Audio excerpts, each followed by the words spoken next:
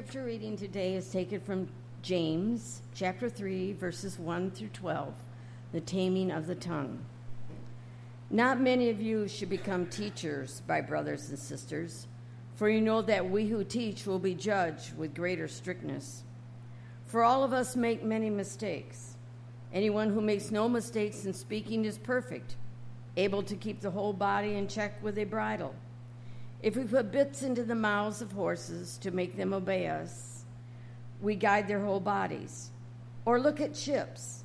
Though they are so small that it takes strong winds to drive them, yet they are guided by a very small rudder wherever the will of the pilot directs. So also the tongue is a small member, yet it boasts of great exploits. How great is a forest set ablaze by a small fire! And the tongue is a fire.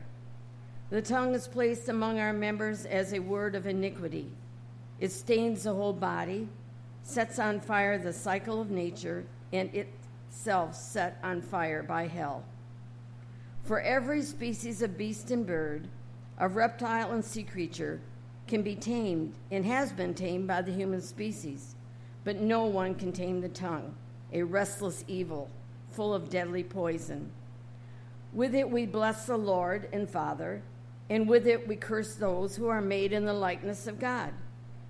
From the same mouth come blessing and cursing. My brothers and sisters, this ought not to be so. Does a spring pour forth from the same opening both fresh and brackish water? Can a fig tree, my brothers and sisters, yield olives or a grapevine figs? No more can salt water yield fresh. The word of God for the people of God. Amen.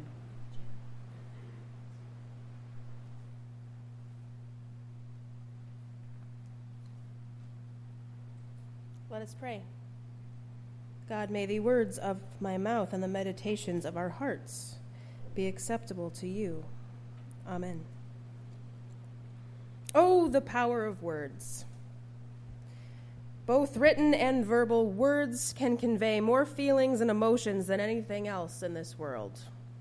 Words can be used to express love, anxiety, happiness, pain, anger, and every other emotion that the human mind can come up with. Words can quell arguments and soothe. They can give instruction. They can give encouragement. These are all things that the words we speak can do. Unfortunately, though, words can also tear down and harm the people that we care about, and even complete strangers. I suffer from foot and mouth disease, meaning most of the time when I open my mouth, I insert my foot. I am called to speaking the word of God, and I really should stick to that. When I add my own ideas, some pretty weird things tend to happen. My mouth writes a lot of checks my body cannot cash. We find ourselves again in the book of James. And as a reminder, this book was written in the 60s, around the same time of many of Paul's letters. And remember that although this book embodies the teachings of Jesus Christ to love God and love our neighbors as ourselves, but James does not hold our hand and pat our heads as he reminds us of how we should conduct ourselves. Like Christ, James was not afraid to write to the people and let them know that they were not following the greatest commandment, which is love of God and love of neighbor. God, through James, reminds us that we are not perfect. Humans have tamed animals and corralled the wind, yet we cannot seem to keep civil tongues in our heads. Words have started wars. Words have created wounds deeper than the Grand Canyon. Whether we are speaking on behalf of God or ourselves, it is imperative that the truth be told. When details are added for effect or to gain followers, the word gets distorted. The truth falls from the focus and chaos ensues. The words we use and the things we say as Christians about the children of God is appalling sometimes and downright abusive. James reminds us that horses can be controlled by putting a small bit in their mouth, And with the slightest pull one direction or the other, the horse responds the way it is supposed to. A small thing leads a massive animal. The rudder of a ship works the same way. The slightest movement of the wheel can manipulate the water just enough to make the ship turn with accuracy. These are gentle comparisons that James gives before the audience of his letter, both ancient and modern, and are scolded for the rather small mechanism that we possess but cannot or won't control. What do you suppose would happen if our tongues would stay civil? A few weeks ago, I preached about speaking kindly toward one another, about the power of compliments and criticisms. Imagine now what would happen, what the world would look like if we did what our mothers told us to do and watched our mouths. Imagine for a moment if we used our words to speak only truth and not as a way to cause harm in the lives of our brothers and sisters, but in a way that builds us all up and guides us in the direction that Jesus Christ wants us to go. Truth is often used as a pawn in our games against each other. The truth can be manipulated so that we can gain sympathy for our cause. The truth can be used to destroy the lives of other people. Speaking the truth is an important thing to do, but knowing how and when to use that truth is a skill. The truth can be painful. The truth is often something we do not want to hear, especially if it causes us to have to look inward. As Christian people, the truth should be the only way we speak to other people. Truth is a word that has two meanings to a Christian. Truth, big T, is speaking of the love, life, and sacrifice of Jesus Christ. It is speaking of the miracles and his lessons. It is loving God and loving our neighbors as we love ourselves. It is speaking about the scriptural way of salvation and of the kingdom of God. Truth, with a small t, is all of the other things we speak about. It is about accuracy.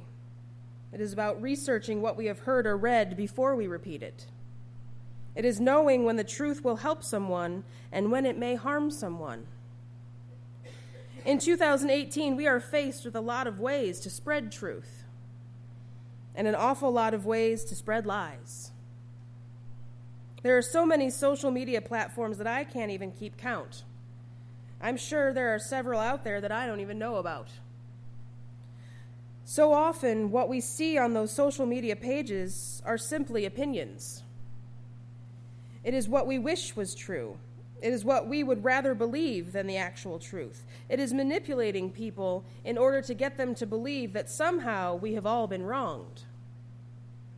We tell our sides but add details that might not have actually happened. What we say on social media gets shared faster than we can edit it or delete it. It gets edited down and taken out of context. The next thing you know, the truth is buried so deeply that in the dumpster fire that we may never be able to rescue it. The truth of Jesus Christ is often treated in the same way that accurate statements are. It is manipulated to fit what each individual wishes it was.